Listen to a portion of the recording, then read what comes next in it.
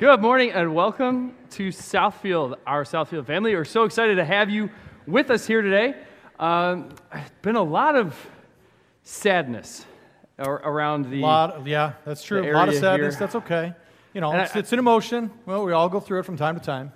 But the specific reason for the sadness has brought the other side of town, from what I gather, a great amount of joy. Really? Yes. Sorry, Cubs fans. The reign of terror is over.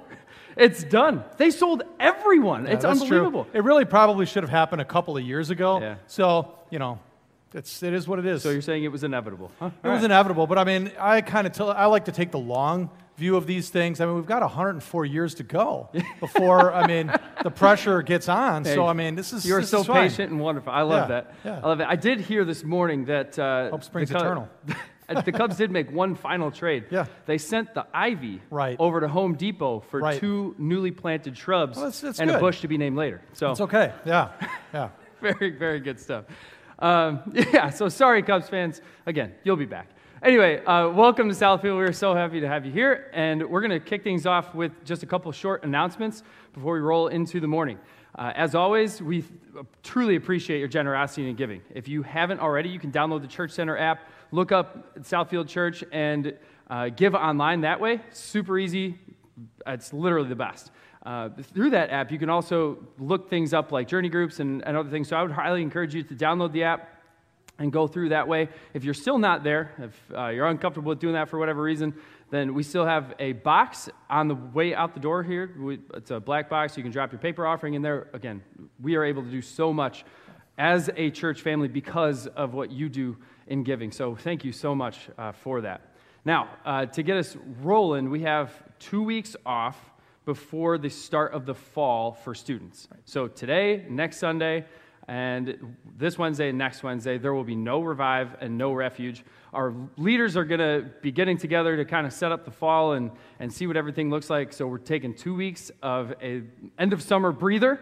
So there will be no student activities during that time, but we will fire it up back in the 3rd week of August. So the week after some of us start school, or the week that some of us do actually start school, we'll be back that week. So I think it's August 18th, somewhere in there. Sign up for the Remind so that you know exactly what's going on, because we'll send that all out. Another thing that's coming up here in the next couple weeks is Journey Group registration. We have the opportunity for you, if you've been waiting and you've wanted to lead a particular Journey Group, now's the time to tell us, because we are going to publish all those groups in the coming weeks to get ready for the fall. There's actually 2 that you can be a part of right now, or one that you can be a part of right now, one that you can register for right now. So this Thursday, guys, 6:30 in the morning. I know it's really, really early, but 6:30 in the morning, a group of us meet over at Grandma's Pancake House on Mondamin over there. 6:30 is pretty early. There was a rumor going around the first service. I think it was started by Terry. He is a rumor spreader. Yes. Well, he's also a White Sox fan, so maybe those two things go together. But the rumor was that I would be paying. I want to dispel that rumor. So 6:30, guys, is when we're getting together at Grandma's Pancake House. But for Terry, it's 8:30. Okay, so if you see him, let him know, and then he can pay for himself. I was going to say, well, the new rumor is that Terry's paying for 8:30. So if right. So you can have breakfast and lunch that way. So, and then another group that actually has already made its way online is it's a group that'll be starting in the fall, covering 1 John. It's going to be dinner and study at the same time. So kind of excited about that. Looks like that'll be an interesting group to be involved in. Yeah, absolutely. One last thing for you. We do have baptisms coming up. At our Labor Day outdoor service, we'll have the opportunity to get baptized, and we have 2 different ways that you can do that. If you're ready to make the declaration that, yes, you've entered into that relationship with Jesus, we want you to share it. We want you to tell people. The Bible wants you to tell the Christian community, so we can be there to support you in your walk with God. And if you're ready to be baptized, if this is something that's been either sitting on the docket for a while, or you're just hearing about it now and you're like, yes, the time is now. I want to declare my love for Jesus. You're going to have that opportunity to do so. And the 2 different ways that you can do that are either in the river or in our portable tank. We'll have both options available that day. So if whatever you're most comfortable with, we would encourage you to start letting us know. Reach out through the website. email us, let us know that you are interested in being baptized so we can get you on that list, and you can start making invites so that people can come and enjoy that very, very special day with us. The thing I love about baptism is it's not a declaration that I know everything, I understand everything. It's simply the Scripture uses the phrase, the pledge of a good conscience toward God, meaning, look, I don't know it all, but what I do know is that I love Jesus, and He said I should do this, and so as a step of obedience, I'm doing it, right? So love the baptism services that we have here. Yeah, very cool.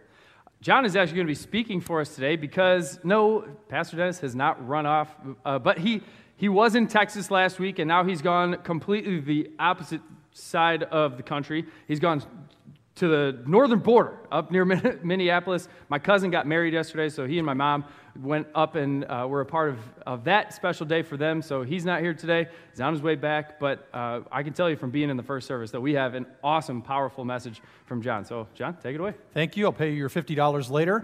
Tom, now is the time to lock the back doors like we talked about, okay? So you're a captive audience. No, I'm just kidding. Really enjoyed Brian's sermons over the last couple of weeks. Really liked the book, the idea that we are to be agents of change, right? That yes, we live in hard times, and like that pot of boiling water, we can be the carrot, we can be the egg, or we can be the coffee bean. As a matter of fact, it really was that concept that we are supposed to change our world instead of being changed by our world. I think that Drew, Sue, and I here, many, many years ago. As you kind of went through and talked a little bit about that book, I felt like, well, that's a great idea, and wanting to leverage that same type of an idea for my series here over the course of the next couple of weeks, I thought I should look for a book too. But I didn't. I'm not the fastest reader. It takes me a little while to get through things, and so I really puzzled on what to do. But I did manage to come up with a book. It's this one. I figured I could probably make my way through this, and if you haven't read it, boy, let me tell you, this is a real page-turner. Brown Bear, Brown Bear. I loved this book when my kids were little, and they loved it too. It's full of colorful pictures, it rhymes, there's animals in here and everything like that. I loved it because it was short. No, it's not true. We got to spend good time together in bonding and whatnot, and so that was fantastic. But I thought to myself, what better book than Brown Bear, Brown Bear to base a sermon series off of? Now, if you've not read it, there was a time that I could recite this book word for word for you. That time is long since past. So what I'm going to do is give you the Cliff Notes summary version in a sentence here. Okay? Are you ready? It goes quick. The brown bear sees a red bird, sees a yellow duck, sees a blue horse, sees a green frog, sees a purple cat, sees a white dog, sees a black sheep, sees a goldfish, which sees a teacher who in turn sees a group of children staring back at her. And the moral of the story, of course, is that teachers know everything. That's not true. They don't know. And they can't see everything necessarily either. However, it's a great book. It's a cute story. It does have lovely pictures, and it does rhyme, and kids loved it. Cute story. Now, unbeknownst to me, there is a sequel to this book that I didn't know about. It's called Polar Bear, What Do You Hear? Now, unfortunately for my kids, I did not hear about this book until about a week ago, and since Jessica, our youngest, is nearly 18, that book is going to have to wait for a while, but if anyone has it, I would like to get started on it so I can accurately capture and understand the theme before I have grandkids. That's the plan.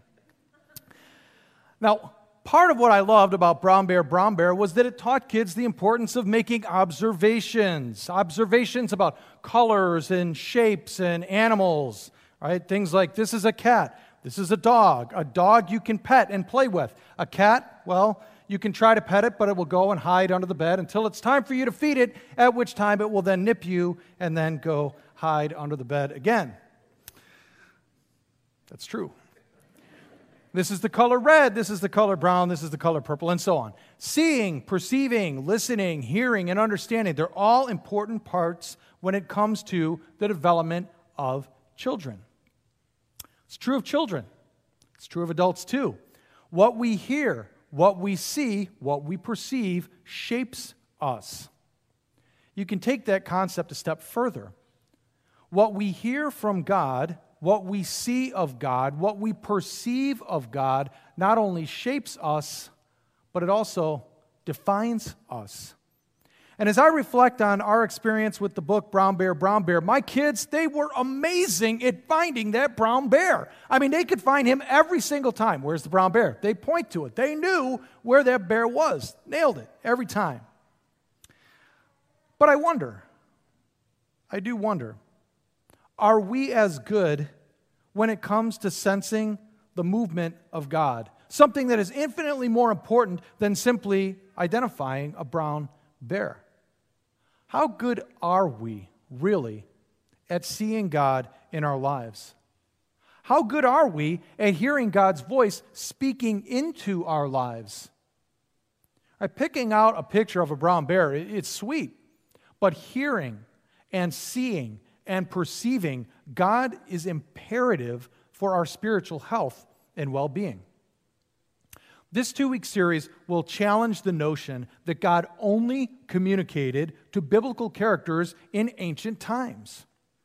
The truth is that God communicates daily, hourly, minute by minute, second by second. The idea that an all-knowing, all-powerful, all-present God would have nothing to say to his creation is preposterous on its face. The issue is not that God doesn't speak. The issue is more that we just don't listen. The issue isn't that God doesn't act, but that when he does act, we somehow don't perceive it. In this series, we'll look at how God spoke to people in Scripture to see if we can learn anything about how to listen better. Moreover, we're going to try to offer some guidance on what God might be saying to us individually today. We'll look at how God showed up in different circumstances in Scripture and see if we can learn how to look for him better and sense where he's moving. Now, I don't know about you, but I've kind of heard people say this before, or give this phrase before, and maybe you've even said it to yourself, right? Oh, if only God would speak to me, then I'd... ... fill in the blank. If only God would speak to me, then I'd believe in him. Right? If he only offered audible proof, then I'd have faith in him, which of course is straight up not true, because faith, by its very nature, requires that doubt be allowed to exist. Now, our faith has an incredibly firm foundation. It is not an ill-informed faith. We have much evidence that God has given to us to support us acknowledging him, trusting him, placing our faith in him. But faith still requires that we take God at his word as he's chosen to give it, not the way that we wish that he would choose to give it, as he's chosen to give it. If only God would speak to me, then I'd fill in the blank. I'd know what to do. If he offered audible guidance, then I'd have clear direction. I'd know what to do and what not to do. It would be crystal clear, and I'd follow him 100%. Now, to dispel this notion, we need look no further than the nation of Israel abandoning God literally days after he rescued them and appeared to them supernaturally. You see, an audible voice from heaven does not automatically guarantee the obedience and followership of those who hear it. Oh, if only God would speak to me, then I'd follow him without question. If he offered an audible word, I'd never question his existence, his power, his authority, his commands ever again. Now, whether these ideas are expressed out loud or simply reserved for the corners of our minds, we've all thought them from time to time. Right? We want to hear God. We do. But we don't. Now, as we embark on this topic, I think there are two important principles that we need to be aware of up front. Right? First, God is infinite, and he can communicate however he wants to whomever he chooses using whatever method he'd like, even through a donkey. Right? If you want to read that story, turn to Numbers 22. Read about Balaam, God speaking to Balaam through an animal. Right? It would be a mistake for us to assume that God speaks in a monotone voice in one and only one way, always the same way to every person he communicates with all the time. That's not how God works. God is an incredibly creative, living being, and he chooses how he communicates. We don't dictate the how to him. Right? We're the receivers of the communication, not the initiators. Second, we need to know that God always, always, always speaks consistently. Right? He does not contradict himself. He is completely consistent with his Spirit and with his revealed word in Scripture. Hebrews 13:8 says, Jesus Christ is the same yesterday and today and forever. When? Yesterday and today and forever. He's the same. James 1:17 says, every good and perfect gift is from above, coming down from the Father of heavenly lights, who does not change like shifting shadows. He doesn't change. He doesn't change like shifting shadows. Numbers 23:19, some of you may know this, says, God is not a man, so he does not lie. He is not human, so he does not change his mind. Has he ever spoken and failed to act? Has he ever promised and not carried it through? And the answer to these rhetorical questions is no, he has not. God is consistent. He doesn't say in one breath, don't do this, and then turn around in the next breath and say, oh yeah, never mind, I was just kidding. Right? He doesn't work that way. Now, it's important for us to keep these two principles in mind. God decides how he will communicate, and he does not contradict himself. Right? Having those two in mind, we can start to look and see that the pages of the Bible are replete with times that God spoke uniquely to different people. Let me give you 5 right off the bat, and we'll zero in on one of them and explore to see what God might be saying to each of us today. So we're going to give you a table here of kind of the who, how, where, what, and even when of God speaking to 5 different people. There are many, many more examples. We're going to focus on these 5. So let's start with Abraham, right? When or where or how did God communicate to Abraham? Well, under the stars. God said to Abraham, Abraham, go out, look up at the sky, count the stars. If you can count them, that's how many descendants you're going to have. Right? So God gave to Abraham a promise of land and of descendants. Right? That's not the same way or the same message that God had for Moses. God spoke to Moses, how? Through a bush, of all things, through a burning bush. And the message that he had for Moses was, Moses, I'm going to use you to liberate my people. I'm sending you to be my mouthpiece. So what God had for Abraham was a promise. What he had for Moses was a mission. A mission. Well, that's different yet from the way that God spoke to Samuel. He spoke to Samuel while Samuel was in a bed. Now, what was the message to Samuel? Well, Samuel's message was a little bit different. God had a message to Samuel that was a message of correction. You see, Eli, Samuel's mentor, there were some things that he should have done that he didn't do, and things that he should not have done that he did do. Right? And so God was basically giving a message of rebuke, a message of correction to Samuel for Eli. Right? So there was a message of correction. What about David, King David? Right? Well, God had a message for David that he delivered through a friend, right? Through a friend, Nathan the prophet. God's message to David, David said, I want to build a temple for you, God. This is my idea. I want to build a big house for you. And God said to David, I've got a better idea. You're not going to be the one to build the temple, but I am going to build a house for you. I am going to build a legacy through you. Guess what? My chosen Messiah is coming through your line. So the message to David was a legacy. There is going to be a legacy through you. What about Elijah? A little bit later in the book of 1 Kings, we read the story of Elijah. God spoke to Elijah differently than he spoke to Abraham, Moses, Samuel, and David. He spoke through a whisper. Through a whisper. Elijah was very discouraged, as we'll see as we look at the story today.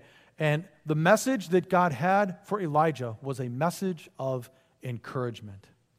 To kind of set this up, we almost have to go one chapter back, right? So we're going to look at 1 Kings 19, but you have to understand the context of 1 Kings chapter 18. In that chapter, we learn about this prophet Elijah, whose job it was to listen to God and deliver his messages to the people of Israel. That was his job. Now, unfortunately, at this time in their history, Israel had entirely rejected God and was following wholesale after the false god of Baal. In what amounted to nothing less than a total abandonment of the God who had saved them from Egypt, the nation of Israel was in full-fledged, state-sponsored pursuit of idolatry. It was a detestable and treacherous turn of events in the life of the nation. Chapter 18 of 1 Kings gives us the utterly fascinating account of this one man, Elijah, standing up for God against all odds, against the will of the people, against the king, and against the religious leaders of his time, only to have God show up in a mighty way to confirm his identity as the one true God.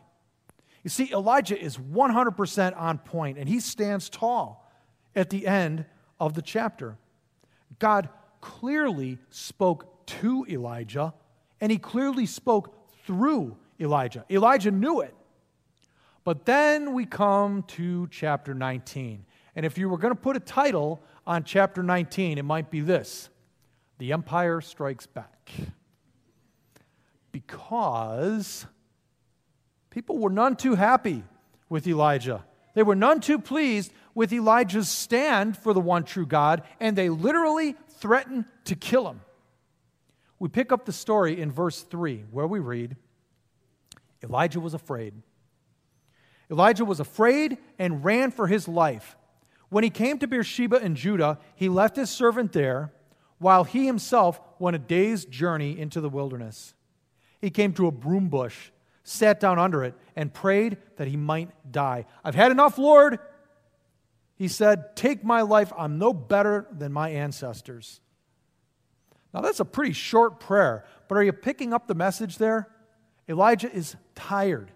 He's worn out. He's discouraged. He's alone, and he's afraid. This is literally moments after one of the biggest victories had by any person in the history of history for God and with God, and Elijah is just he's totally spent. He's completely wiped out. The text says he was afraid. He was fearful. Have you ever felt like that? I mean, a deep, foreboding sense of dread that is relentless, a fear that keeps you up at night and just will not let go. That's where Elijah is.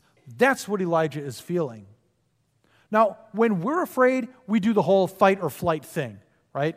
We either, turn and fight or we run away. Just to be clear, Elijah is in full-fledged flight mode here. He is running because of the threat that was made on his life by the powers of Israel. And as we read further, we find that Elijah flees from Mount Carmel all the way to Mount Horeb, around 300 miles. That is a long trip. That's a long walk. That would be the equivalent of walking from here to Indianapolis and back. That would take a little time to do. It would take some time. Now we pick up the story in verse 9. All right, he gets there. He's gone a long way. It says, "There he went into a cave and spent the night, and the word of the Lord came to him." What are you doing here, Elijah? Now, can we just stop there for a second and make an observation? Something profound happened there. Did you catch it? Did you see it? God spoke. He said something to Elijah. He communicated with Elijah, and Elijah knew it. And what did he say? He asked him a question. "Elijah, what are you doing here? I had you stationed in Israel, but you've fled all the way down here. What are you doing here?" It's strikingly similar to the question that God asked Adam in Genesis chapter 3, after Adam and Eve sinned and God was looking for them. Scripture says, the Lord God called out to the man, "Where are you? Where are you? Adam, where are you?"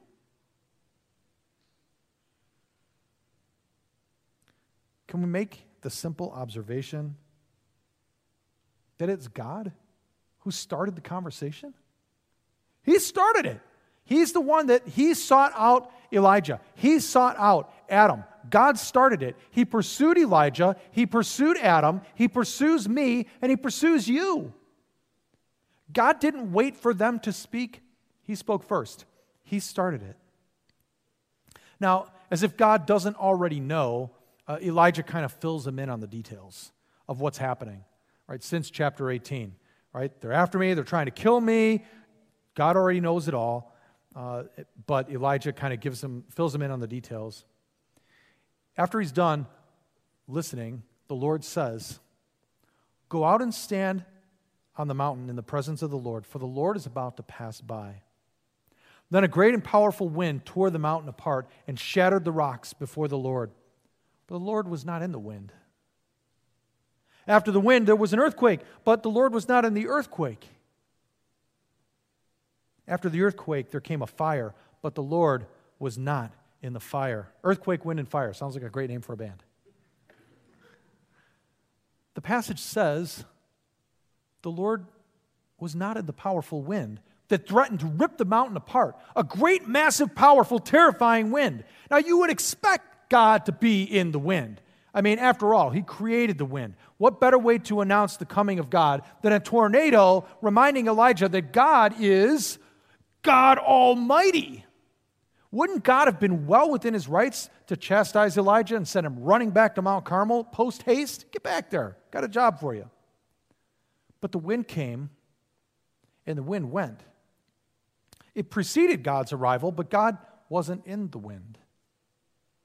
The passage says the Lord wasn't in the earthquake either. Again, you would expect God to be in the earthquake. His presence mightily shaking the foundations of the earth that He created, right? I mean, surely God would be in the earthquake. Nope. Not in the wind. Not in the earthquake.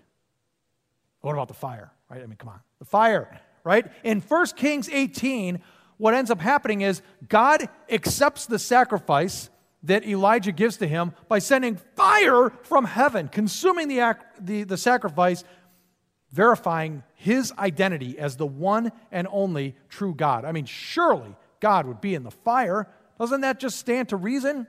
No. God's voice didn't show up in the fire. The passage goes on to say, and after the fire came a gentle whisper. A gentle whisper. Can you imagine that? God whispered. The almighty, all-powerful creator of the entire universe whispered. Why do you think God whispered? Do you think it was maybe because He knew Elijah was afraid? Probably. Do you think it was because He knew that Elijah was tired and hurting and worried? Probably. Do you think it was because He knew Elijah needed to be comforted? Very likely.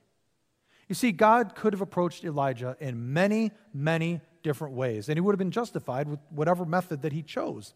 But the two words that Scripture uses to describe the voice of God to Elijah are gentle and whisper. Gentle, free from harshness, sternness, or violence, non-abrasive, soft, soothing, tender. Not the absence of strength, but holding back strength in order to demonstrate deep, abiding concern for another. Whisper, to speak softly with little or no vibration of the vocal cords, especially to avoid being overheard. This message was personal. It's personal. What does this tell us about God? Well, I think it tells us that God is a gentle, caring, loving God who is sensitive to what His creation feels. God's message to Elijah was deeply personal. Can you imagine a God like that? A God that whispers gently? A God who has every right to shout from the mountaintops, but chooses to whisper.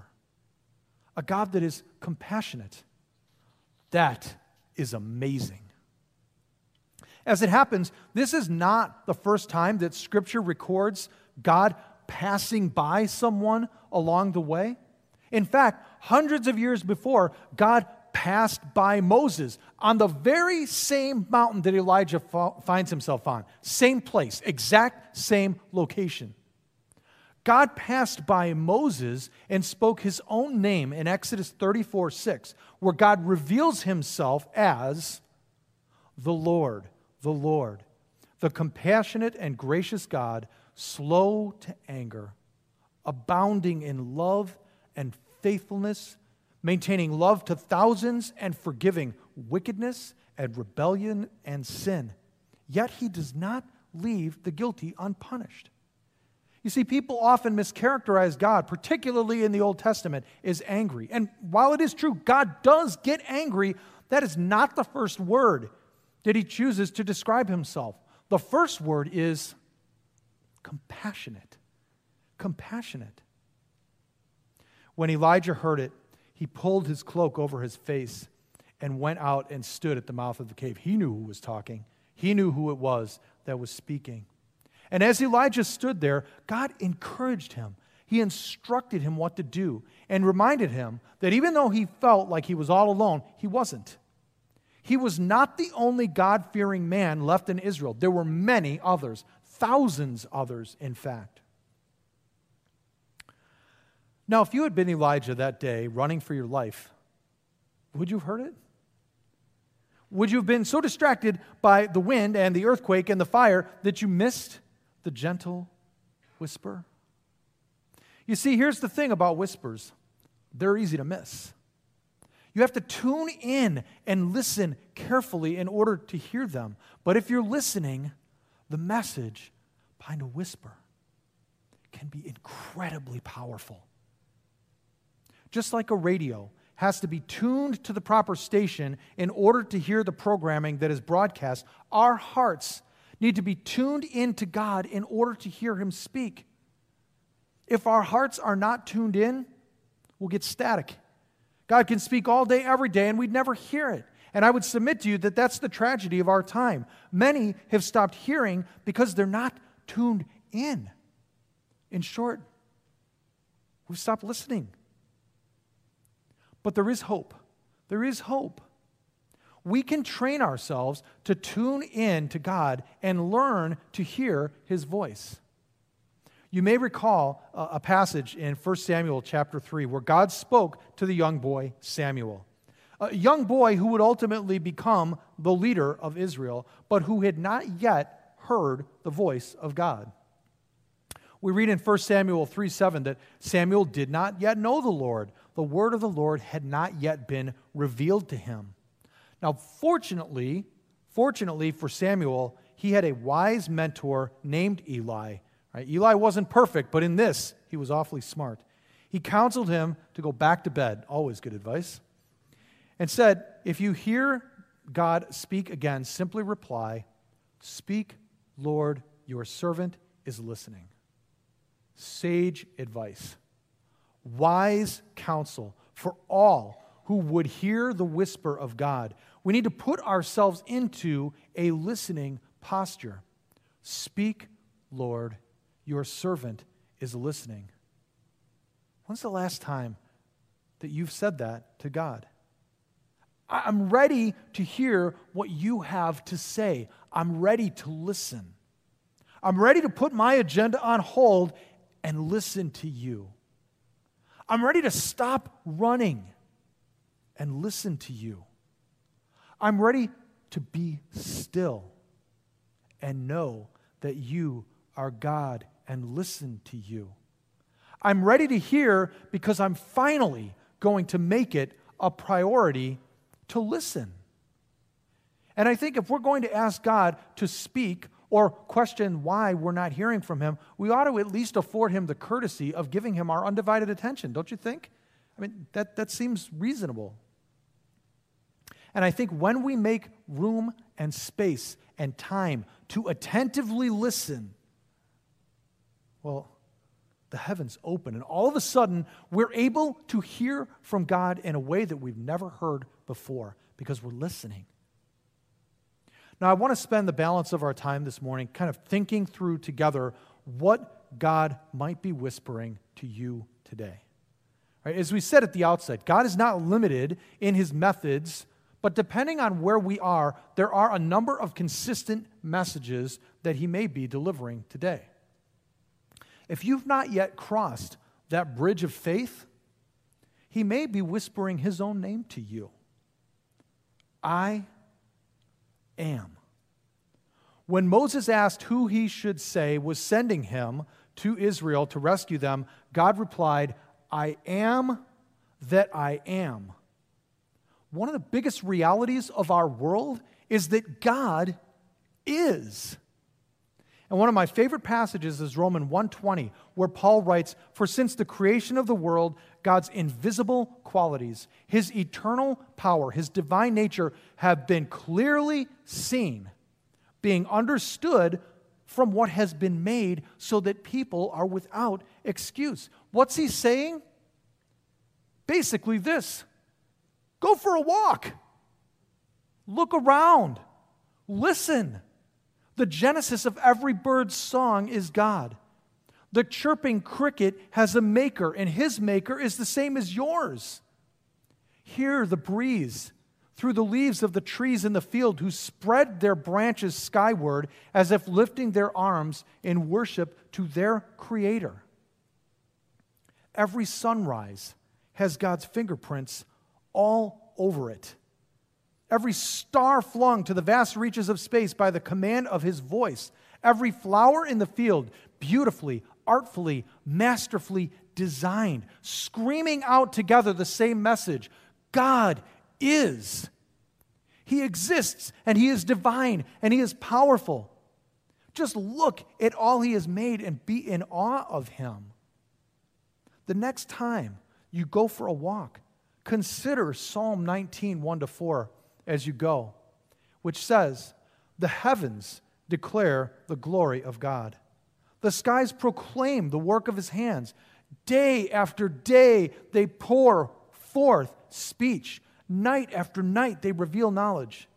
They have no speech, they use no words, no sound is heard from them, yet their voice goes out into all the earth, their words to the ends of the world. Maybe that's the whisper for you today, hearing God say, I am. Now, maybe you've already crossed that bridge of faith, but you're still learning, right? That's part of the journey, learning and growing, right? Learning about this God who formed you. Perhaps the gentle whisper to you today is simply this: know me. Know me. A great whisper for you to meditate on would be Psalm 103. I'm going to read a big chunk of it here. It says, praise the Lord, my soul. All my inmost being, praise his holy name. Praise the Lord, my soul, and forget not all his benefits. Who forgives all your sins and heals all your diseases? Who redeems your life from the pit and crowns you with love and compassion, who satisfies your desires with good things so that your youth is renewed like the eagles. The Lord works righteousness and justice for all the oppressed.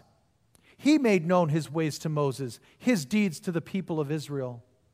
The Lord is compassionate and gracious, slow to anger, abounding in love. He will not always accuse, nor will he harbor his anger forever. You see, he does not treat us as our sins deserve or repay us according to our iniquities. For as high as the heavens are above the earth, so great is his love for those who fear him. As far as the east is from the west, so far he has removed our transgressions from us. As a father has compassion on his children, so the Lord has compassion on those who fear him. Maybe that's the whisper for you to meditate on this week. Know me. Maybe you came in here today just dissatisfied with something about your life, yourself, your circumstances, I don't know. But the whisper of God to your soul may be found in Psalm 139, as he says, I made you, I know you, I love you.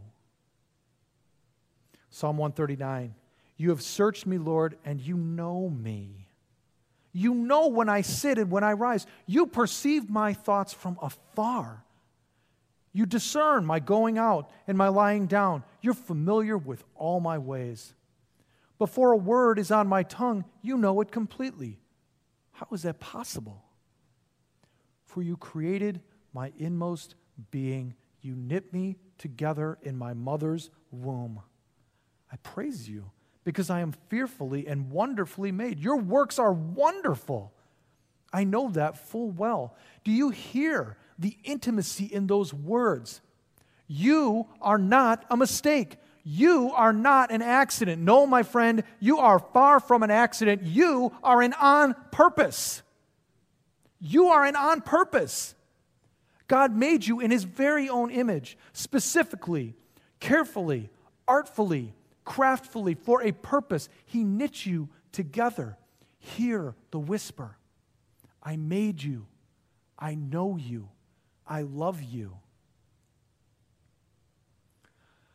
Maybe you came in this morning carrying the weight of the world on your shoulders. Maybe the whisper to you today is 1 Peter 5:7. Cast all your anxiety on him because he cares for you. He cares about that. Worry not. Maybe you came in this morning stuck in a sin that you have tried and tried to escape from, but you're not experiencing the freedom that God wants you to have. Maybe the whisper to you is 1 John 1:9. If we confess our sins, he is faithful and just and will forgive us our sins and purify us from all unrighteousness. Perhaps the words that Jesus spoke to the woman caught in adultery are for you too this morning. She was caught, and Jesus stood up and said to her, where are your accusers? Didn't even one of them condemn you after he had said, let he who is without sin cast the first stone? Where are your accusers? Didn't even one of them condemn you? No, Lord, she said. And Jesus said, neither do I. Go and sin no more. There are so many other whispers that God may desire to speak into your soul. Grow, abide in me, follow me, fear not, engage with the body, serve where I've gifted you, and on and on and on. The time is now, my friends, to tune in and start hearing the whispers that our souls have been deeply needing for so long. So long. When it's quiet, before you go to sleep, what do you hear? Do you hear the lies of the enemy or the truth from God? It all depends on what you're tuned to. How about we start making it a habit to start and end our days with the words of Samuel? Speak, Lord, your servant is listening. Let's invite him to speak together. Father in heaven, we are thankful to you for this story of Elijah that you give us in Scripture. We are thankful to you that you are a God who gently whispers, a God of compassion, a God who deeply loves, a God of justice, a God who forgives, a God who invites, a God who speaks first. You started it. You started the conversation. God, we ask that you would help us to tune in and hear your voice so that we can respond to it. We do love you, and we do want to know you more and more each day. Amen. Thanks, John. Incredibly powerful stuff, and we're going to continue that here right now. All the whispers that the Bible mentions that John brought to our attention, we want to give you the opportunity now to start listening, to hear the whispers of God. And the really cool thing about how this worked out is we're going to sing a song or listen to a song called Dancing on the Waves. It's written from the perspective of God, and the song is full of whispers. So we're going to take communion during this song. And what I'm going to encourage you to do is to go to one of the stations around the room, at the front of the back. The gluten-free is on the stage and on the left table back near the doors. Go receive communion and then come back and just sit. Hold the body. Hold the blood. Recognize the sacrifice that was made by Jesus and listen for the whisper that God is directing your way today.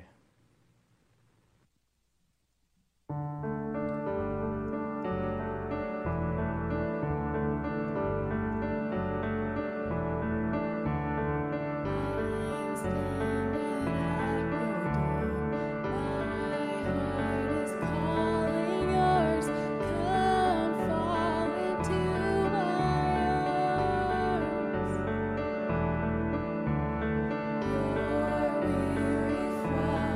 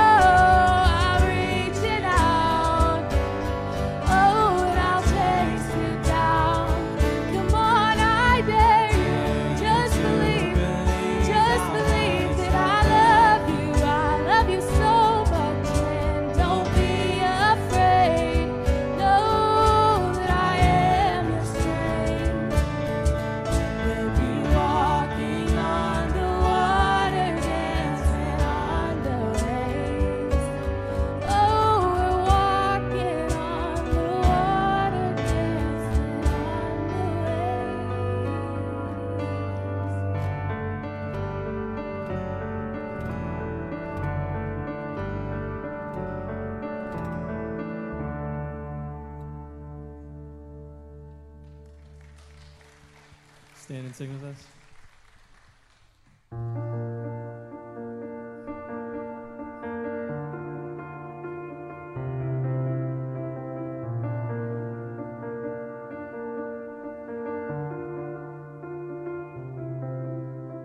God of creation, there at the start, before the beginning of time.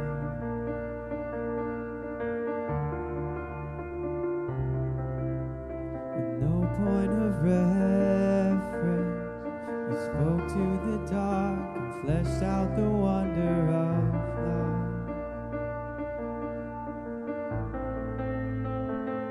And as you speak, 100 billion galaxies are born. In the vapor of your breath, the planets form.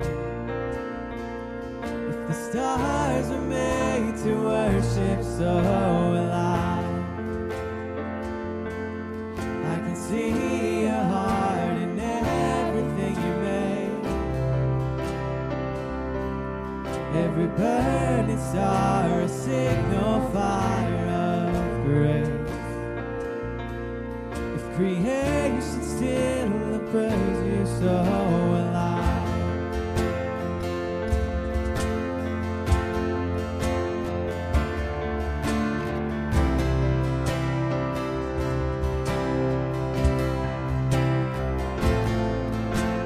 God of your promise, you don't speak in vain, no syllable empty or void.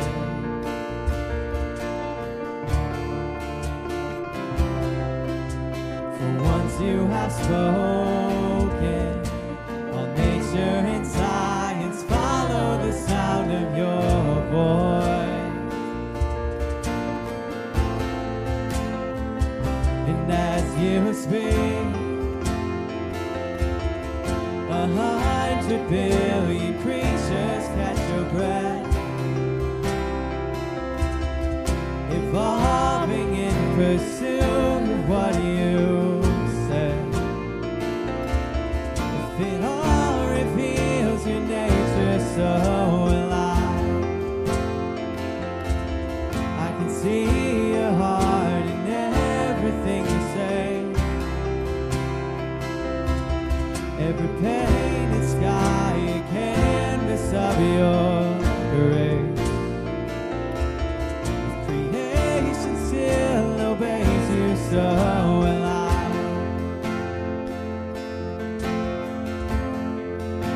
So will I.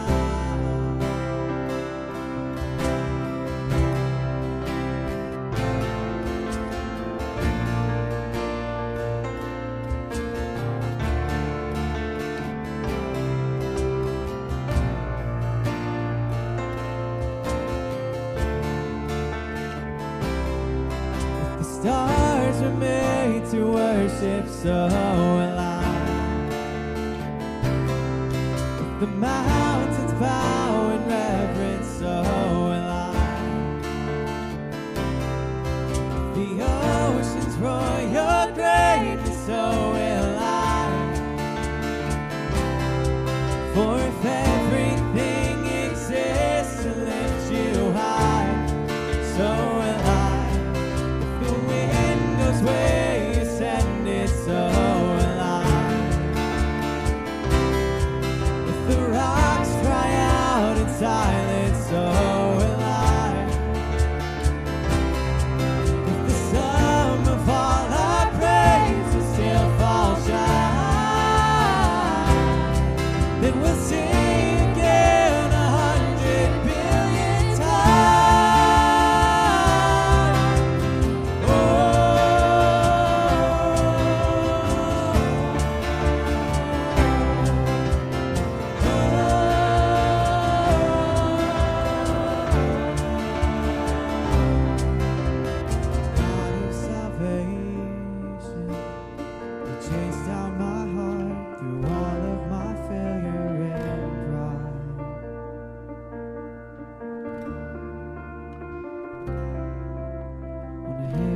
Creator, the light of the world, abandoned in darkness to die.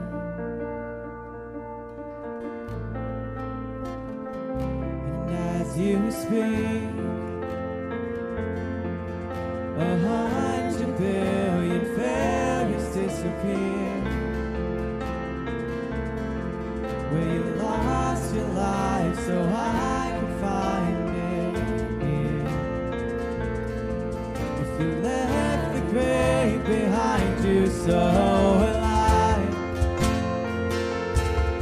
I can see your heart in everything you've done.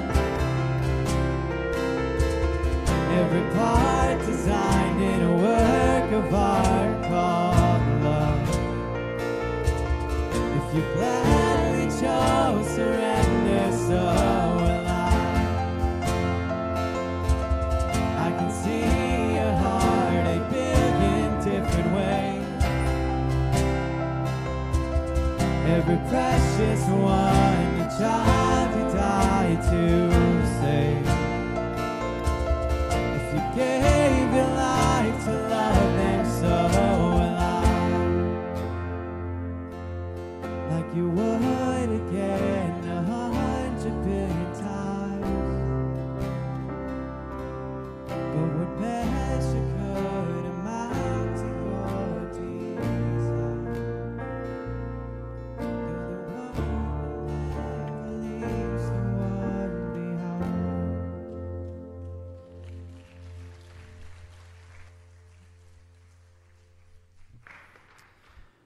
I am, know me, I made you, I know you, I love you, seek my forgiveness, serve, go, grow, the list goes on. The whispers are there.